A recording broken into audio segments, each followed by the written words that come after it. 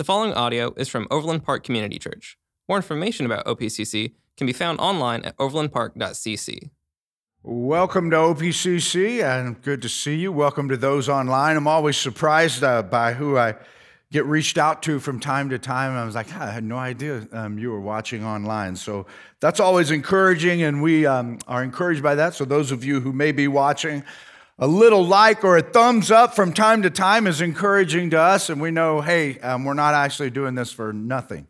If you have your Bibles, turn to Romans chapter 5, and we'll continue our study. I think that sometimes we think in terms of our spiritual development and growth.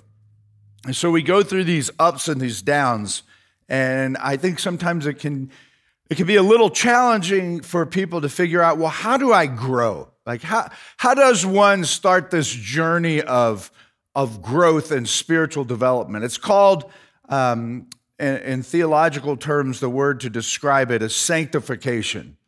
Is that once we meet the Lord, we go through a process of sanctification, and that is basically spiritually growing in the Lord. And so as each year passes, we ought to be growing in our relationship with our Lord and in our character that is really learning how to take on more and more of the character of Christ and look more and more like He looked. And so we learned in this study in Romans so far about the wrath of God and how, Paul, he just takes some time to lay out, like it just feels so heavy, like the wrath of God that is going to fall on mankind. And in the midst of that, he demonstrates or teaches us that part of the reason for that wrath is that man attempts to circumvent God's truth that has been revealed to him. He suppresses what has been revealed, holds it down, and God gives that individual over to a cycle of depravity. Their thinking becomes depraved, and thinking they are wise, they become even more foolish as they hold down the truth of God and who He is and what He has revealed to us. And it sort of spins a person into this cycle of irrationality in the way that they make decisions and the way they draw conclusions and how they invent their own truth. It sounds a lot like the world we're living in today. And the Bible has an answer for everything that we would ever experience. And so there is a cycle of depravity that one can enter. Today, we're going to see that there's also another cycle, a cycle of spiritual development and growth that is a fantastic place to be. And that is our heart and my heart as your pastor, and my desire for you is to learn how to enter into that cycle of development and really, discipleship and learning to follow Jesus, learning how to hear His voice, learning how to obey Him, and walk that out on a consistent basis. And so at the end of the day, belief is all we have to offer to God. It's so rooted in our belief. Even our obedience must be rooted in belief, or it becomes a tool for the enemy to use to develop self-righteousness in us. And this can even happen within people who are inside the kingdom, who know Christ, who can start to walk in a way that they have crossed a really thin line, and things become about works, or they become about performance. They become about all the things we do instead of why we do them. And so everything that we do, we want our heart of obedience to come out of a heart of love. And in order for that to happen, it has to be rooted in faith. Everything needs to flow from our faith. And so we believe in what He has done instead of attempting to earn it. And the more our faith is rooted in what the Lord has done, the more it prompts a heart of allegiance inside of us where we want to walk out our obedience because of the love that we have for who Jesus is and what He has accomplished in our place. And so Paul takes the time to describe our state of depravity and to describe the wrath of God in order to be able to show us, as he takes us on that journey through the first few chapters, the beauty of the gospel. And the gospel is absolutely amazing, and I think that's why we call it the gospel. It is because it is good news. And so we jump right into Romans chapter 5. We're just going to deal with 11 verses today, and I only wanted to deal with 11 verses today because the Chiefs play at noon, right? No, it's because it would take too long to go further. And so he says, therefore. And so he's referring to everything he's taught us up to this point, especially that about justification, and we'll see that. Therefore, since we have been justified through faith, we have peace with God through our Lord Jesus Christ, through whom we have gained access by faith into this grace in which we now stand. And we boast in the hope of the glory of God. And so there is a time and a substance of something that we can boast in. Usually boasting is not a good thing, but in this case, Paul is saying we boast in this. Jeremiah said the same thing. He said, I boast in the fact that I know and I understand God. And that's what's being alluded to here, is that we have an understanding, a bit of a comprehension of what it means to be in relationship with the creator of the universe. And so he says, we boast in the hope of the glory of God. Not only so, but we also glory in our sufferings. Just read that one more time so maybe it'll stick. What happens when we suffer? We glory in it. Now, some of you are in the midst of suffering right now, and how should you be able to respond in the midst of your suffering? There ought to be a way for you to glory in the midst of that suffering. And so he goes on to show how we do that. He says, because we know that suffering produces perseverance, perseverance, character, and character, hope. And hope, he says, does not put us to shame, because God's love has been poured out into our hearts through the Holy Spirit who has been given to us. And so he's contrasting what happens, man, when a person tries to invent their own truth. They try to cut their own way. They try to make life how they want it to be lived, as opposed to what Scripture teaches. They end up into this place of depravity. But to the individual who begins to understand that God has done something, God calls us to something, He calls us to a life of surrender, then we go through this process of hope. And in the midst of that, the love of God is poured out into our hearts through the Holy Spirit who's been given to us. And he says, you see, at just the right time, when we were still powerless, not when we got things worked out in our life, but when we were still powerless, helpless, Christ died for the ungodly. Very rarely will anyone die for a righteous person, though for a good person, someone might possibly dare to die. But God, He demonstrates His own love for us in this: while we were still sinners, Christ died for us. When we were in that helpless, powerless state, when we were apart from God, when we were enemies of God, it shows the level and depth of God's love. He died for us in that sinful state. And he says, since we now have been justified by His blood, not by our works, we are justified by His blood, how much more shall we be saved from God's wrath through Him? For if while we were God's enemies, we were reconciled to Him through the death of His Son, how much more, having been reconciled, shall we be saved through His life? What does he say? He said, man, if God in the midst of us being apart from Him came and He died in order to reconcile us and put us in a right standing, now that He has risen from the dead and He's living, as the writer of Hebrews says, Jesus lives to make intercession for us, how much more shall we be saved from the wrath of God that is to come on the world through the life of Christ, if God loved us enough that He reached down and He saved us while we were still powerless and enemies, and He reached out and He touched our lives through the power of what Christ accomplished on the cross. He says, man, we are saved through His life. And he says,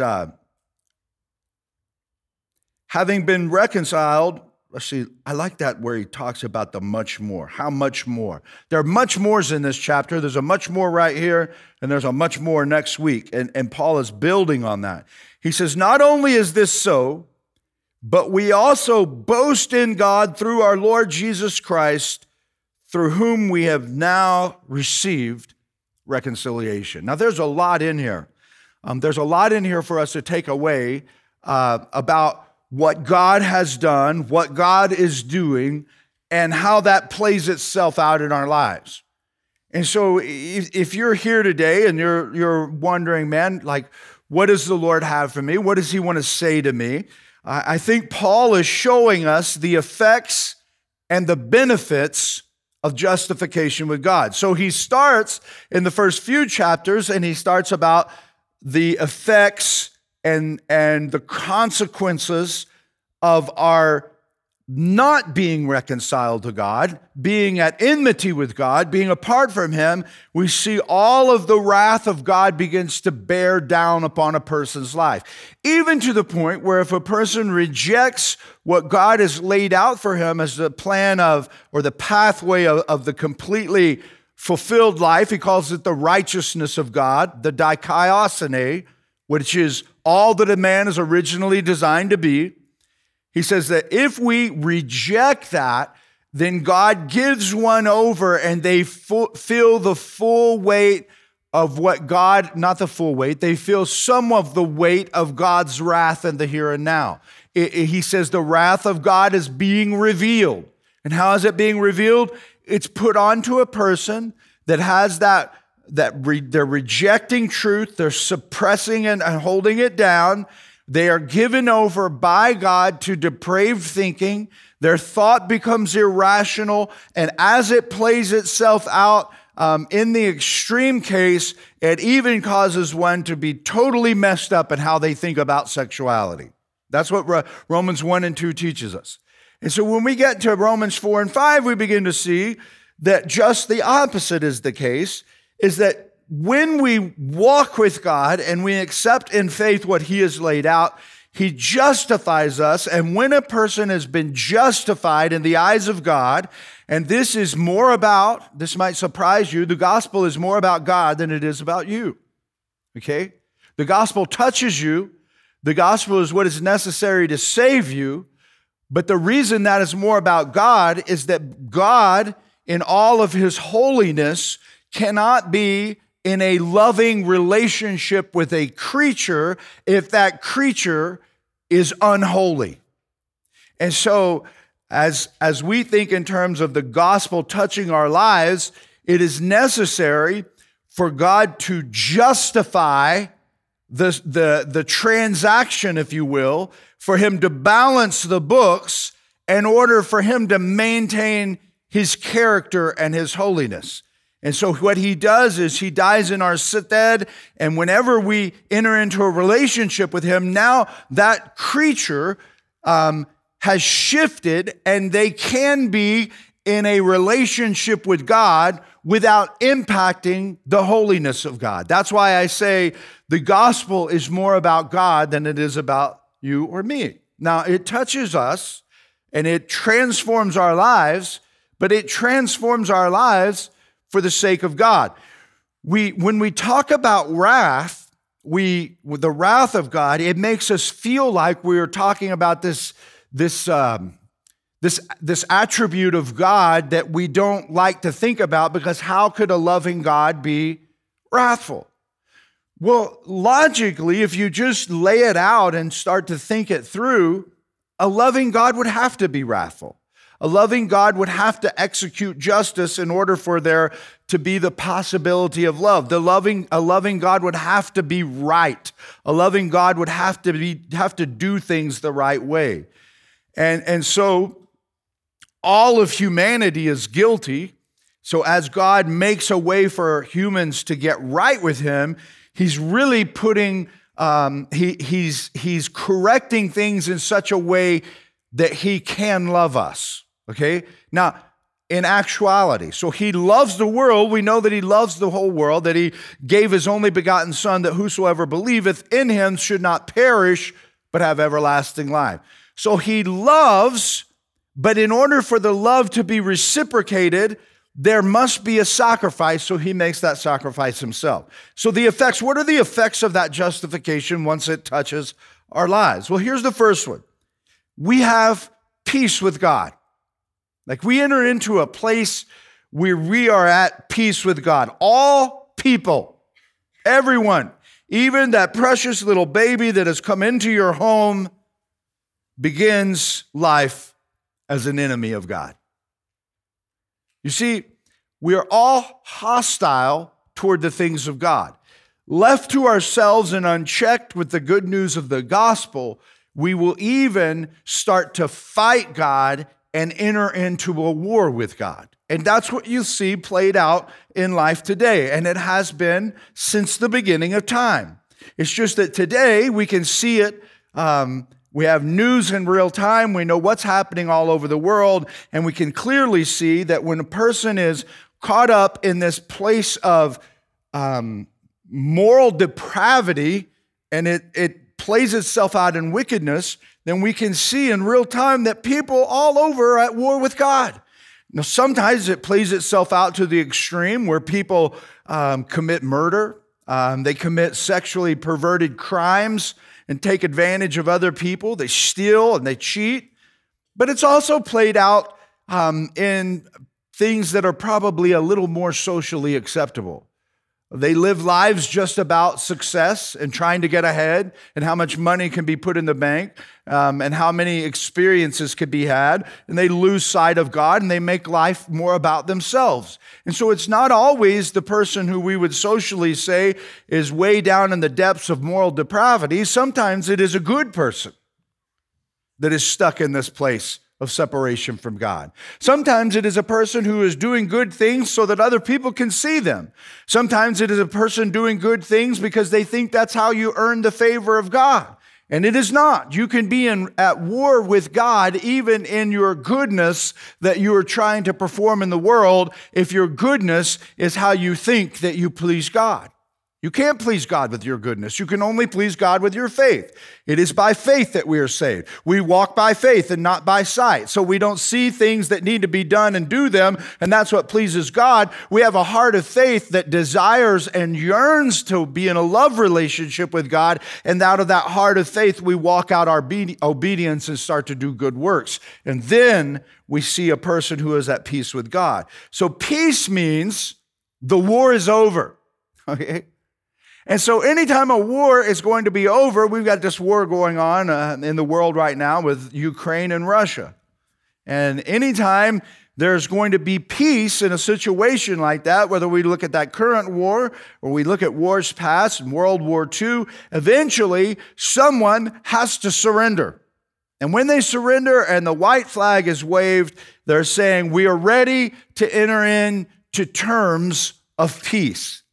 And so peace means that I have come to terms with what God has said, and so then I experience peace with God. I'm no longer in this wartime mentality. This is very important. Peace with God is not to be confused with the peace of God. Those are two totally different things. The former, peace with God, is objective. It is a fact. When I enter into a relationship through the sacrifice of the Paschal Lamb, Jesus Christ, the Lamb of God, who takes away the sin of the world. When I enter into that relationship with God, I have surrendered my life. I have raised the white flag. I've said, this life is no longer mine. It is yours. And I've come to terms with what you say, how I can have peace with you, God. And in that moment, I am justified because of the work that was done on the cross of Calvary. And I make peace with God. This is why it feels so good for the sinner to come to a place where he recognizes his sin, and all of a sudden he bursts into a heart of rejoicing. He's remorseful over the sin, and he realizes, man, God has taken away my sin. And I have surrendered to that truth, and he has removed my sin as far as the east is from the west, and I am at peace with God, and my heart feels good as I no longer bear the shame that once was crushing me. I no longer feel the guilt, and I just recognize it's something that God has done in my life that I have accepted as a free gift. The indescribable gift that Paul talks about. At just the right time, God gave his free gift that is indescribable that we might receive it. And that is making peace with God. The peace of God is subjective, okay? So the peace of God is circumstantial. And it has to do, Paul says in Philippians 4:7, he describes this peace further. He talks about, and the peace of God, which transcends all understanding, will guard your hearts and your minds in Christ Jesus. So there's peace with God and there's the peace of God. Peace with God is objective. I've either made peace with God, I'm no longer at war with him, or I am. I'm either a friend of God or I'm an enemy of God. Those are the only two types of people that exist in humanity today. The peace of God is dependent upon our posture. And when we are postured toward God, regardless of what's happening around us, we continue to bend our lives toward God rather than away from God, then we experience the peace of God. So it is possible for you to be at peace with God. God has challenged you with some new truth that you didn't know before. It's not new, but it's new to you. And he's asked you to walk out some obedience. So let's say that maybe you hear the gospel for the first time and you're like, God, this makes sense to me. I'm a sinner just like everybody else. And I can't do anything about my sin problem except other than accept the gift of grace that God has given to me, which was his sacrifice on the cross of Calvary. And I am now saved from the wrath of God. My sins are forgiven and I enter a relationship with God. Now God asks me to be obedient and walk out the ordinance of baptism. It's like, you need to be baptized. You believe, you repent, believe, and are baptized. And so you're like, well, I know I need to be baptized and I probably should do that. And then a few weeks pass by from your salvation and you don't get baptized. And then a few months pass by and you're like, well, the thief on the cross wasn't baptized, right? And he went to heaven, so baptism isn't really necessary. I know baptism, but it's not really necessary. I start to posture myself away from God. Even in something as simple as baptism, it could be giving, it could be serving, it could be something that you have, something that someone has done to you and you have not forgiven them for it. And you're holding on to that because of what they have done and how they have made you feel. And God has challenged you and said, hey, you will be forgiven based upon how you forgive others. Why does God say that?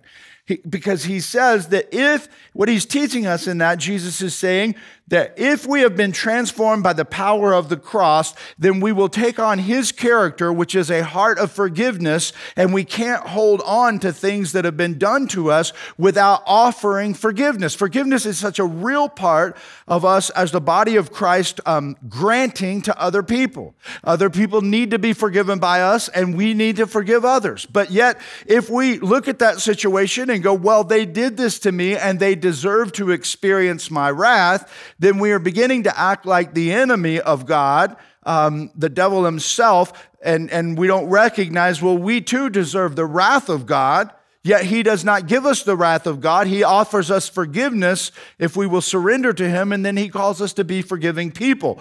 And so if we don't forgive in that moment, what we are doing is posturing ourselves away from God. God is calling out to us, and we hear him, and we're turning away.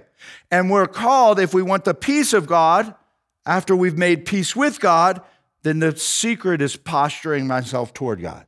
And God says, hey, you need to do this. You need to walk out your repentance and obedience. And I step into that. Then I begin to experience the peace of God. And that is an incredible experience. Because here's the deal, and all that I've been describing here is that even though we make peace with God, we feel both the presence of Christ and the pressure of sin. Like we all do. Who does not struggle with sin? I mean, even myself, man, I struggle with sin and I feel the presence of sin in my life. I also feel, I feel the pressure of sin and I feel the presence of Christ. It's like we live as both kings and slaves in this body, this tent of flesh. And we will become one day, and Paul is kind of painting that picture, One day we will become what Christ has done. We will take on the imperishable, and we will no longer struggle in this tent of flesh. But until that day, we're called to overcome. And so here's sin that is presenting itself. I'm trying to posture myself against or toward the Lord. Everything around me, in a spiritual sense, in a warfare sense, is trying to get me to posture away from God. That is sin itself. And so I'm trying to overcome in the midst of this. And thank the Lord, He's given us the Holy Spirit that helps us to do that. And how is that happening? Well, here's the second point. We change in standing with God. Once we make peace with God, there is a change in our standing. We once were standing in one position, and now we're standing in a new position. He says to us that we have, in verse 11, he says we're justified through faith. We have peace with God. And then that's verse 1. Verse 2, he says, through whom we have gained access by faith into this grace. Okay? And what do? We now stand in it. So we've gained access to grace in which we now stand. Now, this access into grace which we now stand is divine favor. This is pretty cool if you stop to think about it. Before I am an enemy of Christ, I'm an enemy of God because there is no sacrifice to justify me in God's presence. So God cannot maintain His holiness and be in relationship with me and look upon me favorably because I am an enemy of His. But once I am justified because of the sacrifice that He made and I'm relying on His righteousness, my standing is changed. Now I stand in grace. I don't stand condemned by the law, which Paul has been teaching us all the way through the first 4 chapters. He was teaching us the importance of the law and how the law shows us that we sin and we're condemned by the law. Now I stand in grace, and God can now look at me with favor as I'm posturing toward Him in obedience. The phrase here, gained access, is the Greek word prosegogen, and it means privilege of approach, a person of high rank. So the person goes from no rank to high rank. Ephesians chapter 4:7 says this, in Him and through faith, we may approach God with freedom and confidence. So we move from this place that we really sometimes, even if we believe in God but don't know God, we have a fear of God and we're afraid God may crush us, or we're afraid God acts like a policeman who would catch us when we're speeding, or the principal catch us doing something wrong, right, in school. We kind of have a concept of God that way. But whenever we make peace with God, we now have access. And this fear, we still have a fear, but it is a holy fear, and we have a reverence for God, and He changes our position. He changes our standing. I'm now no longer standing as an enemy. I'm standing in grace that He has given me access to as a high-ranking individual in the kingdom, and I can boldly approach His throne. This is why we constantly are teaching you to pray. It is a right that you have as a high-ranking person in the kingdom that not everyone has. There are a lot of people in the world, there are a lot of people in America, there are a lot of people in Overland Park who pray. But there are not a lot of people who are talking and in communication with God. You say, well, what's the difference? It's the rank, it's the standing. How do I get the rank and get the standing? You have to be justified. Well, is that dependent upon how long I've been serving the Lord? No, it is dependent upon whether or not you are justified in Christ and you are no longer standing as an enemy of His, but now you are standing as an officer of His within the kingdom. You have been changed into royalty. You have the high priesthood of the believer. We are a royal priesthood, the Scripture teaches us, and we boldly approach the throne of grace. And the reason it is hard for you to pray is because the enemy is teaching you are still a slave and you're listening to the wrong voice and you don't believe that your prayers have any impact. But once you begin to believe in faith that you have access into the grace and standing that you are in, that God hears you when you speak, you no longer begin to think that you need to have a holy person praying for you. You have come to the conclusion that you are a holy person. And God listens to you. Why does he listen to you? Because you have been changed by him. He listens to you because as you talk to him in this manner, he is hearing his child. He is hearing really himself that dwells in you as he's shaping you.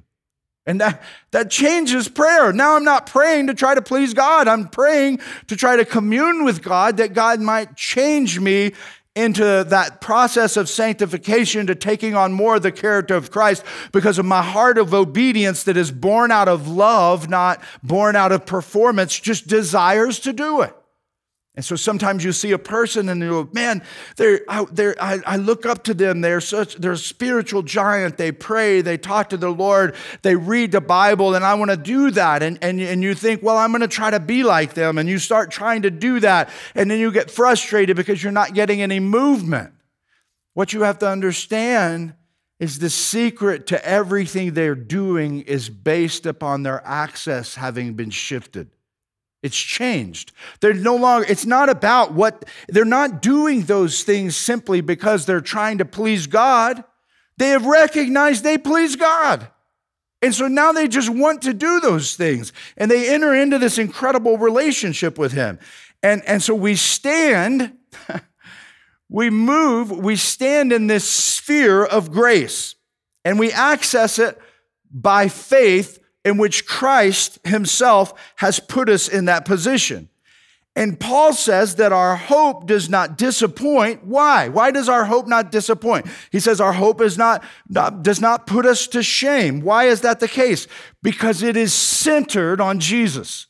It rests 100% on Jesus and 0% on me. And so it just shifts my whole mindset. And so the Holy Spirit, what does he do in this instance? It says that in hope, and our hope does not put us to shame. This is verse 5. Why? Because God's love has been poured out into our hearts through the Holy Spirit who has been given to us. And so the Holy Spirit pours out. What does this word pour out? He expresses. So the Holy Spirit's role is this consistent expression of the love of God.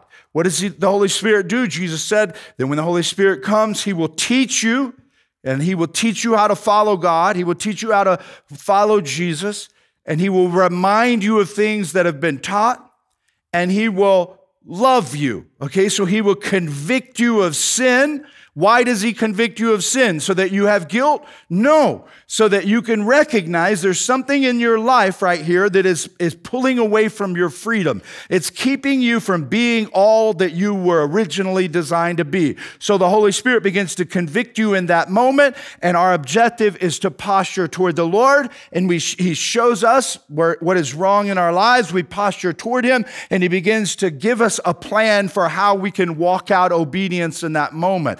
And as we walk out that obedience, he expresses his love to us. And the world knows that we belong to Jesus because of our obedience. And why do we obey? Is it because we're trying to please him? No, it's because we already have.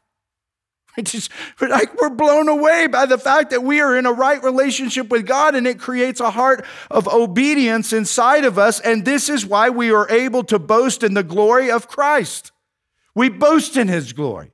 We brag on Jesus. We boast in the glory of the Lord because in that moment of obedience, we are being like Christ, who had a heart of obedience, even though the enemy come to him and tempted him and tried to get him to do all of these things to circumvent and go the back door of living your life, go around, enter a depraved way of thinking. He says, no, he claims the word, he recites the word to him, and he shows how to walk out obedience. That is the will of God. And as we do that, we are able to share in his glory because he shares his glory with us. Anyways, I tell you guys all the time, everybody ought to have to preach one sermon. It'll grow your faith.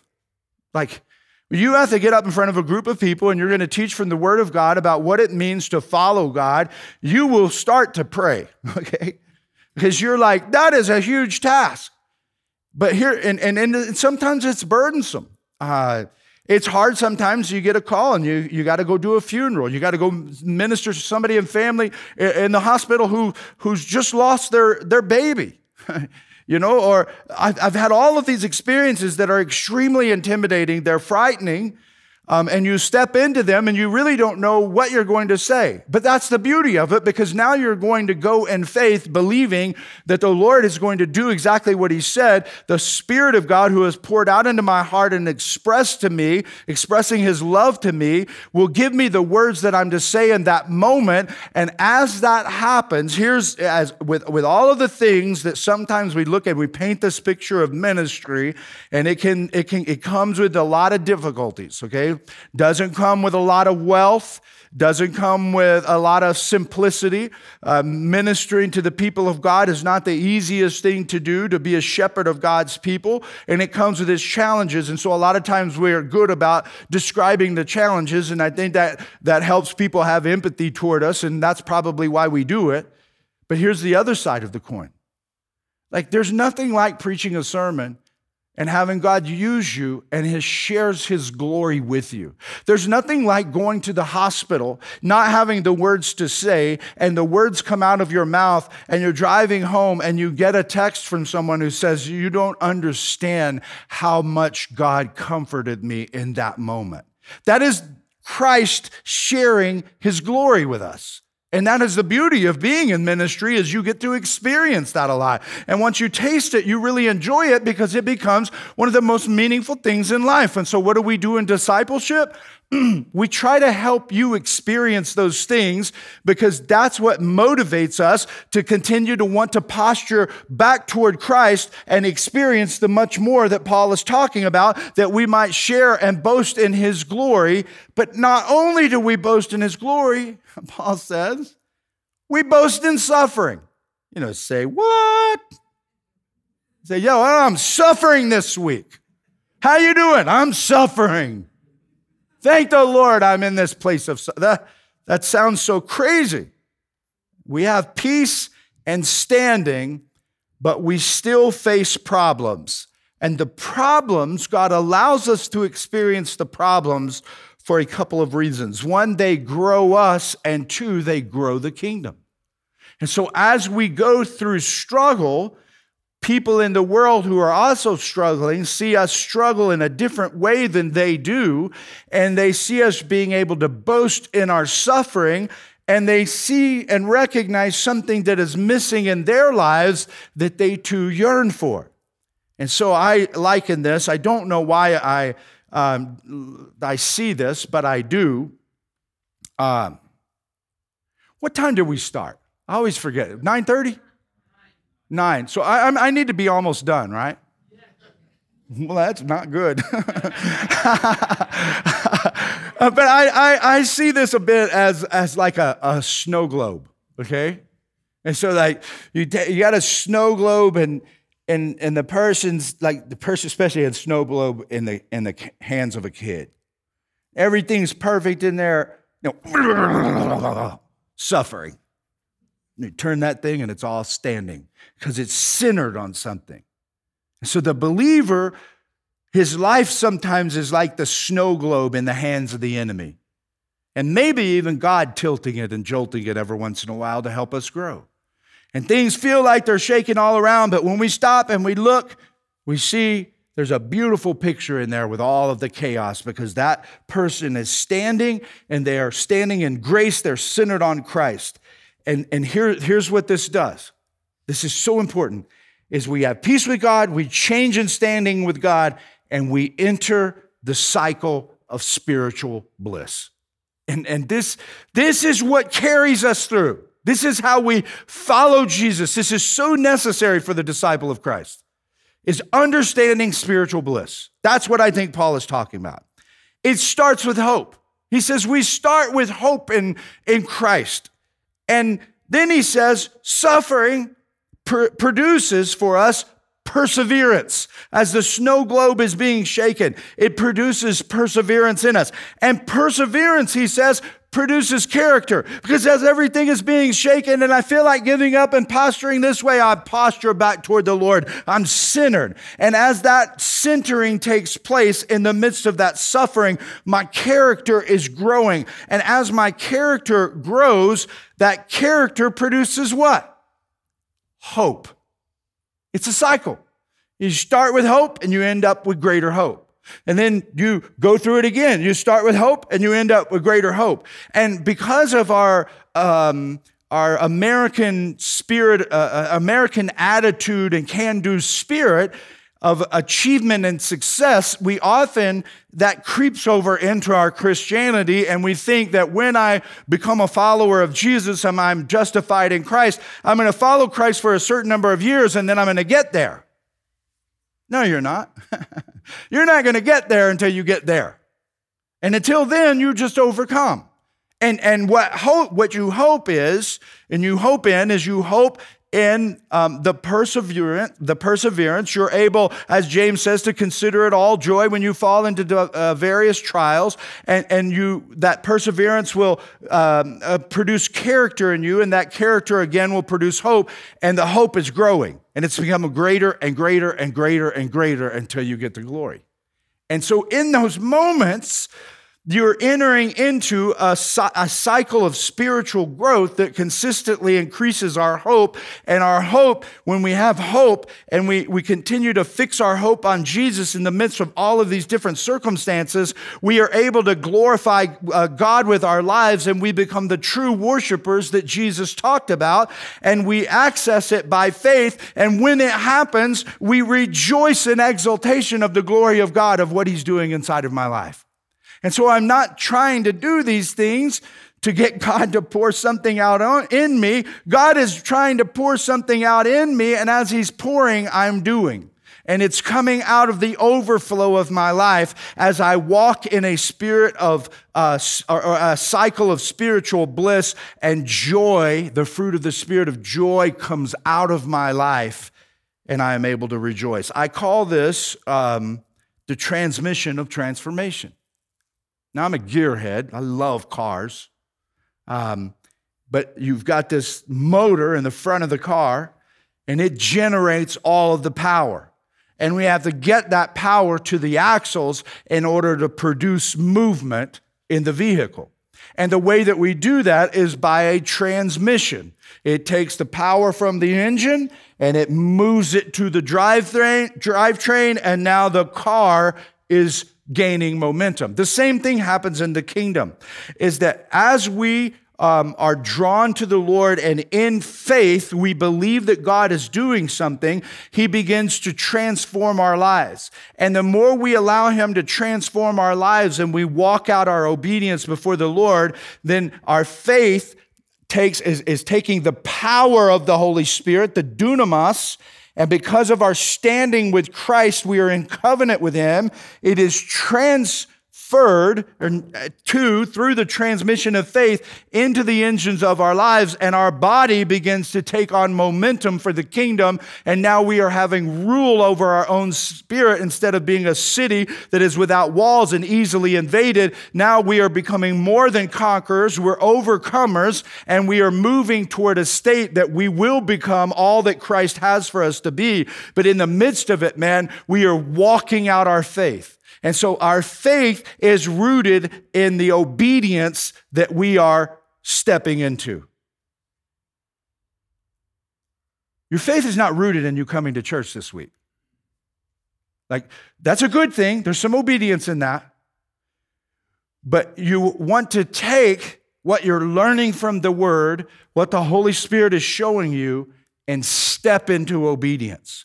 And you do that in faith. Because it always requires us. Faith is one of these things that we're always feeling a little bit unsure. We're always feeling a little bit unsure. Can I do this? And then we're depending on the Lord in faith, and He brings us through that moment. And then in that moment, in that perseverance, our character is developed that produces this greater hope within us. And so here's the deal, is that as we transmit through faith we transmit the power of God into our lives, we start to be transformed. The big idea of today's talk or sermon, Abby tells me I should say sermon. Sermon. Learn to enjoy peace with God. That's what we need to do. We need to learn to enjoy peace with God. We rejoice in the hope of the glory of God, and that is actually the way that is written in the Greek. It is, let us keep on rejoicing. Ultimately, we will share in his full glory one day. But we rejoice because even though we know we fall short, which he has taught us, we all fall short of the glory of God. Even though we know we fall short, he has placed us in a position of grace where he shares his glory with us. And so what has happened, watch this, is God has manifested his love through the historical event of the crucifixion. Back 2,000 years ago, God manifested his love. He revealed his love to the world. Okay? It's a historical event. The love is applied by the Holy Spirit through faith. Just because something happened does not mean that it is transmitted into your life. And just because you were baptized does not mean it was transmitted into your life. And just because you took communion doesn't mean it was transmitted into your life. The only way it is transmitted into your life is that you access it by grace and your standing is changed, and that which was manifested is poured into your life. And you are transformed into a new creature. Now you are indwelt with the Holy Spirit, and you have a desire no longer to posture away from God, but posture to God. And so now you go through perseverance, you go through trials, you go through suffering. They create, that suffering creates the perseverance, that perseverance character, that character hope. And when you experience that hope and that obedience that you're walking in, you rejoice and exalt in the glory of God. And you just keep doing that over and over. And then you're walking in this place of spiritual bliss, even in the midst of terrible circumstances, you are able to draw on the spiritual fruit of the Lord. Once justified, a believer never makes peace with God again. Does it make any sense? We just learn to enjoy it. That's our problem, is we don't know how to enjoy the peace that we've made. And so this week, downstairs, your kids, man, they learned about the story of Elijah being taken up in the chariot. And so the chariots were coming, and man, in the whirlwind, and Elisha said to Elijah kept saying, hey, I'm going here, you stay here. And Elisha said, no, I'm not, I'm going with you, bro. They did it 3 times. I'm going on to Jordan. No, I'm going with you, bro.